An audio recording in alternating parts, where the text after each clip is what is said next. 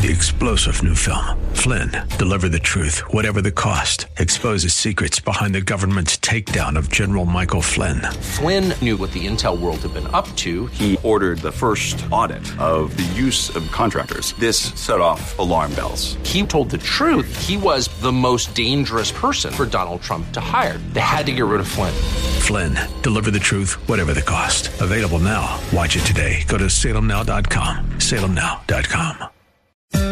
This is Derek Buikema, pastor of Orland Park Christian Reformed Church, and I'm so glad that you've joined us today for Grounded and Growing in Christ here on AM 1160, Hope for Your Life. Each weekday at this time, we open God's Word, exploring how it changes us and brings us closer to Him. Right now, we are in a series of messages called Proverbs, A Beautiful Life, on the book of Proverbs, which is a book in the Bible that is full of wisdom, poetry, beauty, and instructs us on what the beautiful life is and how we can live it.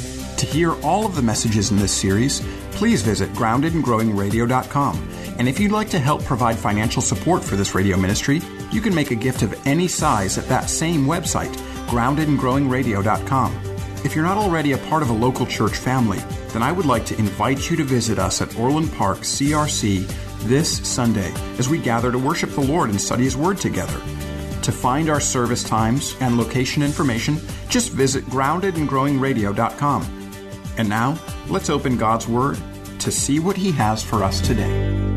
I've called this sermon The Perks of Recognizing You're a Fool. One of the most difficult things in the world is to admit that you need help, to admit that you're not what you could be or maybe what you should be, to acknowledge that the way that you are right now needs to improve or you may make shipwreck of your life. This truth crosses all aspects of life. If you're someone who improves themselves, wants to improve themselves, you have to be humble enough to recognize that you need help. It's the student who sees the D or the F on the paper or test and realizes that they need help who can start improving, who can start using school resources or maybe even a tutor to develop study habits to begin understanding what you have missed up to this point. The student who isn't concerned or blames the teacher or the situation is establishing the trajectory to fail. It's the athlete who realizes that their own lack of time in practice or in the weight room is the reason that they keep getting beat to the ball or why they're losing out on playing time, who comes to the coach for tips, who recognizes that they need help in establishing the patterns of accountability to begin practicing and working and training. It's that person who finds that they succeed. It's the person who blames the coach or things out of their control who gets cut. The employee who keeps getting passed over for promotion or raises has two options. Either meet with the boss, learn how to improve, or meet the needs of the one in authority over you. Work to develop new skills or abilities. It's that employee that starts finding themselves moving up the organizational chart, or they find themselves in a job that better suits their ability or passions. The employee who feels that the way they are right now is sufficient and everybody else needs to change to be able to meet their needs will continue to find things unfair and will find that they never move. The reality goes all the way down, all the way across into every part of life. And as things get more serious, it actually becomes more challenging to admit that you need help and that you can't do it yourself right now. That you have to change. You have to stop doing what you're doing, that you need to find somebody to mentor you, to bring you. It's a hard thing to realize that you are the one that needs to improve, not others, not situations, not just structures or systems. It's you that needs to help. My goodness, is it difficult to do that. And you know what? It's difficult to really do it. You know, it can be simple enough to be like, oh, my bad, I'm sorry, and then not to change. But to acknowledge that things the way they are right now are going to lead to a bad outcome is exceedingly difficult. But to demonstrate in our own heart, to acknowledge it openly, there's something wrong with me, the way that I've ordered my time or my thinking. I've failed to develop the right habits, or I have, because of my own neglect, developed the wrong ones. That's hard to do, but that's actually exactly what our passage is about this morning. What our passage this morning tells us is that those humble enough to admit that they are fools are the only ones who can become wise. Let me say that again. It tells us that those who are humble enough to admit that they are fools are the only ones who can become wise. It actually tells us the opposite too. It tells us that those who can't bear to admit their foolishness will destroy themselves. I guess what I'm saying is that Proverbs chapter 1, verses 20 to 33 tell us that there are perks to recognizing that you're a fool. And we can talk about it in three parts. The first part is the call of wisdom that comes in verses 20 to 22. Then we're told about the two possible responses to that call in verses 23 through 31. And then we're told at the very end of the destiny of each of those, depending on the way that they respond. So let's start with the call of wisdom. As I mentioned, this principle of being both challenging and necessary to admit that you need help goes throughout all of life. And that's illustrated immediately in the passage by the call of wisdom. Now, as the passage begins, we see that wisdom here is personified as a woman. Throughout the book of Proverbs, both wisdom and foolishness will be personified as two different wisdom. Two different types, or one is wisdom, one is foolishness. So both wisdom and folly are personified as women in this section of Scripture. And the reason for that is, as Solomon is talking to his son, he's trying to tell them there are two types of ways of life to which you may be attracted. Either the way of wisdom or the way of folly. And both will be attractive in different sorts of ways. Two kinds of women you might choose, son. The wise woman or Lady Folly. There are two possible enticements for the son of the king. One is this wise woman with whom he might build a house, raise a family, live in safety, security, and beauty. That is, live in the fear of the Lord. The other is to find a seductress who will toy with him and lead him to destruction, decay, and disarray. And you can see the ways that these work out. Do you want to see wisdom lived out in the course of your life? Well, look to a faithful grandmother. See the fullness of her contentment and love. Now, I'm talking about somebody who's a grandmother either naturally because she's had a bunch of grandchildren, or one who has been a faithful Christian woman her whole life through and has many spiritual children or grandchildren. Look to her. Notice that when she speaks, it's worth listening to her. See that she's spent her time in ways that are productive and fruitful. Notice how she's cared for her children, both her spiritual and her natural children. And recognize that there is a radiance in such women. Be grateful for them within our midst. And notice the way here that wisdom does her work in Proverbs chapter 1. She goes into the markets and she raises her voice. She attends to the noisy streets and she calls out. She sits at the gates of the city and she speaks. Wisdom goes out to where everyone is and she spreads her message to every single member of the community. She doesn't just go to the boardrooms. She doesn't simply let the trustees know that they can become wise. She doesn't just go to the parties where the people of clout have shown up and said, you are the people who can become wise. She doesn't even just show up in the churches and say to those who are worshiping, you know what? You can become wise. She goes out in the markets, in the streets, and at the gate of the city. She speaks to everyone of every age in every part of the cities of which you and I are a part. And her words are pretty cutting, aren't they? How long, she cries out, how long, O simple ones, will you love being simple? How long will scoffers delight in their scoffing and fools hate knowledge? The message is basically this. Listen up, everyone. Y'all are dumb. Y'all are fools. How much longer are you going to fail to recognize that that's the way you are? And so, at the beginning of our time together today, I don't have that fun of a message for you, but I have a biblical one. Every person who's here at Orland Park CRC, but not just here, every person who happens to be listening online in one measure or another, and even those who aren't, every person that might walk the Orland Square Mall today, each person who drives up Harlem or LaGrange, every single person this week who packs into Raising Cane's or Chick-fil-A, I have a message for you. Without godly wisdom, you're a fool. You're simple. You're a scoffer.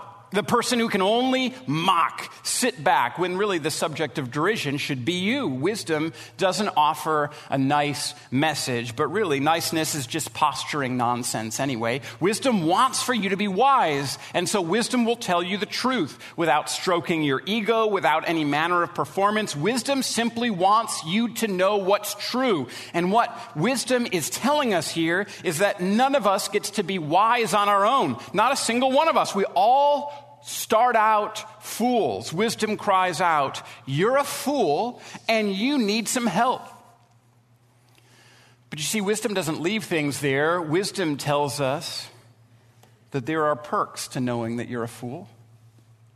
And as we turn to the two possible responses to the message of wisdom, we can see that begin to become clear. As we make our way into verse 23, we see the first way that somebody might respond to these cutting words of wisdom. The first response is to humbly acknowledge that you are somebody that needs help. Do you see that in verse 23? If you turn at my reproof, behold, I will pour out my spirit on you. I will make my words known to you. Wisdom says that as she's speaking words of correction, words of reproof, words that are hard to swallow, that you are right now simple. But she says, hey, to everyone here in the streets, in the market, at the gate of the city, to everyone who hears and heeds, you need to know that I'll let you become wise. Wisdom says, I'll put my spirit in you. That means the spirit of wisdom. It means that you'll be able to have the opportunity to begin understanding things and words that are wise. It means that if you recognize your own foolishness and say, I need some help, that is the first step to becoming wise, because you recognize, all right, it's the fear of the Lord that's the beginning of wisdom. It's relying on God. It's realizing that I need to submit my life to Him that gives you the first step towards wisdom. And wisdom says, yeah, if you're able to acknowledge that, if you're able to see that, if you're able to realize that, you're going to have the spirit of wisdom dwell in you, and you're going to begin to understand my words. As we walk through the book of Proverbs, you'll realize, yeah, this makes sense. This is right. I've been foolish in a whole host of different ways. I need the instruction of wisdom. The first step is an extremely difficult one. Yeah, I'm a fool. I'm not as wise as I should be. I need to be made wise. The book of James tells us that if anybody lacks wisdom, he should ask the Lord, who gives graciously without finding fault. And what Proverbs chapter 1 tells us is that every one of us lacks wisdom. And so every one of us should be asking God, who gives graciously without finding fault.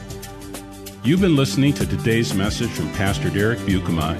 To learn more about Orland Park Christian Reformed Church, listen to past programs, and to give a gift to support our work preaching the Bible on AM 1160 Hope for Your Life, visit us today at groundedandgrowingradio.com. And while you're there, please sign up to download your free copy of the ebook, Answering 7 Hard Questions That Christians Ask. Again, that's groundedandgrowingradio.com. And now more from Pastor Derek in our series called Proverbs, A Beautiful Life, on the book of Proverbs, which is a book in the Bible that is full of wisdom, poetry, beauty, and instructs us on what the beautiful life is and how we can live it. The other response seems honestly to be more common, because the response from wisdom is much longer and much more developed. Verses 24 to 31 tells us what the other type of response is. The other type of response is for somebody to hear the call of wisdom and to say, forget you, wisdom, I've got this on my own. The other response is to ignore. And again, wisdom demonstrates herself throughout the rest of Proverbs chapter 1 to not be particularly nice. But again, niceness is no virtue in and of itself. Kindness is, niceness is not. Wisdom is just telling you the truth. And wisdom says in verse 24 and following, because I called you and you refused to listen, have stretched out my hand and no one has heeded, because you ignored my counsel and would have none of my reproof, I also will laugh at your calamity. I will mock you when terror strikes you like a storm. And then verse 31, therefore they shall eat the fruit of their way and have the fill of their own devices. What wisdom says is for everyone that thinks that they are fine and actually don't need to heed the reproof of wisdom, they are going to start making shipwreck of their life. They're going to start bearing, they're going to start harvesting what it is that they've sown. And when they reap all of this foolishness, wisdom is just going to sit back and laugh. I told you that you were simple and you didn't listen. You didn't believe me. And so look at you, struggling with all the terror that you've brought on yourself, with all the calamity that you have invested and then reaped returns on. I'm going to scoff and laugh at you. Wisdom is saying that if you are unwilling to seek to become wise, she'll let you remain a fool and then laugh at you when you prove that you are one. I wonder this. Have you ever done something foolish? I mean, maybe really foolish. And it may be that a friend has warned you and said, please don't go this way. It might be the ways that you're investing your time. It might be the people that you're spending time with. It might be some of the ways that you're investing your money. It might be a sin that you continue to persist in. It might be any number of things. But have you ever sort of walked down the path of foolishness, and other people who are, wise, maybe family members, have said, please don't do this. Please turn around. Please stop doing something else. But you keep doing it, and you keep doing it. And then eventually everything falls apart. Do you notice how you feel ashamed in those circumstances? I wonder if that's ever happened to anybody else other than me. It's happened to me. I think it's because what you're experiencing is wisdom laughing at you. You're recognizing that you're being mocked because you had the opportunity to do things differently, and yet you persisted in all of that. And somewhere deep inside of us, we realize, oh my goodness, wisdom herself is laughing at me. It's actually why it's not very helpful in a situation where that happens to somebody that you love for you to say, I told you so. They already have wisdom laughing at them. They don't need you telling them, yeah, see, I knew that you were going down the wrong path. In those sorts of times, it's just time to offer a hand and help get out. To, in love, point people back to the fear of the Lord and to remind them that with the Lord, there's plenteous mercy and redemption. But if you have continued in foolishness, the reason I think that you feel so ashamed is that it's wisdom laughing at you. But these are the two possible responses. At the very beginning of our time, we talked about realities that are relatively low stakes. If you're getting bad grades, you might still be able to graduate. If you're not a great athlete, well, time limits all of that for us anyway. You can keep your low-level job and still get by, but as things become more important, the importance of recognizing your own need and foolishness becomes more and more important. If you're somebody who has found themselves trapped in a specific sin, maybe it's lust, maybe it's pride, maybe it's gossip, and you realize that it's the case that you continue to fall into it again and again and again, but each time you're saying, you know what, it's actually not that big of a deal. I'm not going to tell anyone. I'm not going to change my behavior. I'm just going to continue to white knuckle it. You're demonstrating that you're a fool, because what you're doing is saying, yeah, I realize that this was wrong, but I don't need to change anything to put in place the wise habits and practices and accountability that will keep me from going in that direction again. Instead, the first step is to recognize I continue to fall into this sin. I need to tell someone, and I need to start changing my habits and life and practices so that I might not do this again. I need to get the right sorts of friends around me, my brothers or sisters that might hold me accountable from all of this sort of stuff. That's the way that you can change. If you think that it's going to be different just because you've decided in your own head, again, for the 1,000th time, this time I'm sure it's going to be different, you're a fool. Or maybe you're experiencing some measure of addiction. And you don't want to admit, I have a problem that's outside of my control. Tomorrow is going to be different, I swear. Again, for the 1,000th time. You're a fool. You can't continue to do things the way that you're doing them because you're afraid to admit your own weakness. And each time when the same result happens, we can feel the shame of wisdom laughing at us because we didn't do anything to change. No, it's instead when you admit, I'm so weak that I'm lost in all of this. I feel like I don't have any control anymore. It's when you actually admit that to another person and acknowledge that you can't do it on your own. Man, that's actually the first step to recovery. Most seriously of all is unbelief. I don't know how many times you've heard this. I hear it all the time. I don't know if I've got to follow Jesus. I mean, I feel like I can be a pretty good person on my own. Oh my goodness, I hear it all the time. You know what that is? It's hearing the call of wisdom and saying, you know what, I'm all right. I don't need to change. Because the reality is that Jesus comes and speaks a word that's probably even harsher than wisdom's. Even if it's gentler, you're a sinner and you can't make it on your own. Jesus says, deny yourself, take up your cross, and follow me. Jesus says, hey, if you want to live, the first step is that you have to recognize that you need to die. I mean, there is very, very little in the world. In fact, there's nothing in the world more difficult than that, to say, you're right, I have not been able to do it on my own. I've got to die so that, Jesus, you can raise me to newness of life. It is the hardest thing in the world. And so for any of us, again, who might be listening and just continuing in unbelief, who might be watching, who might hear about all of this, I realize that coming to Jesus is the hardest thing in the world. To recognize that actually you're not good enough on your own. To realize actually you can't save yourself. This is the most challenging thing in the world. To hear Jesus say, you've got to come to me, sinner, and realize, yeah, that's true. Sinner, oh, that's me. I need you to forgive me. I can't do it on my own. The great hymn of the faith, Come Ye Sinners, says this, come ye sinners, poor and needy, weak and wounded, sick and sore, Jesus ready stands to save you, full of pity, love, and power.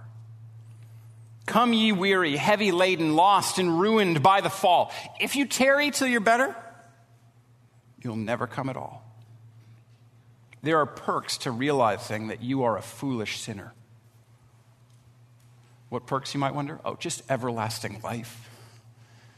Just forgiveness of sins, just freedom and joy, just a beautiful family and community. But what it takes is recognizing your own need at the outset. It's the hardest thing in the world. But if you're willing to hear that correction and reprieve, it leads to the most beautiful life imaginable.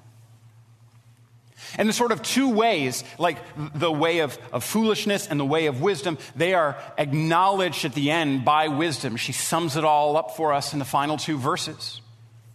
Did you notice that? For the simple are killed by their turning away, and the complacency of fools destroys them. And so here's what she says. The reason I'm speaking to you in this unvarnished way, I'm not stroking your ego or anything like that, is I want you to know that the stakes are huge here, death and life. And as Jesus comes to us and offers us redemption, the stakes are not just natural death and natural life, but everlasting life and everlasting death. The stakes could not be higher. And if you want to continue in your own way, in your own foolishness, then listen, then this is what describes you or me if we want to persist in all of this. For the simple are killed by their turning away, and the complacency of fools destroys them. Your unwillingness, my unwillingness to be like, yeah, I need help, I need redemption, I need to be saved, I'm the fool that needs to be made wise, I'm the sinner that needs to be made holy.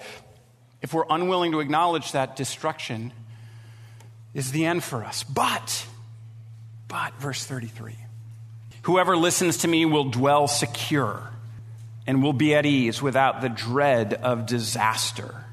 And here is the promise that's offered to every single person that will find their hope only in Christ Jesus. Jesus has you and will not let you go, and you can be secure, knowing that you're his. There are perks to realizing that you're a foolish sinner. And today, will you be of the group that's humble enough to be like, yeah, that's me. I need salvation. I need wisdom. I need Jesus. I need less of myself. Well, let me welcome you to some pretty incredible perks.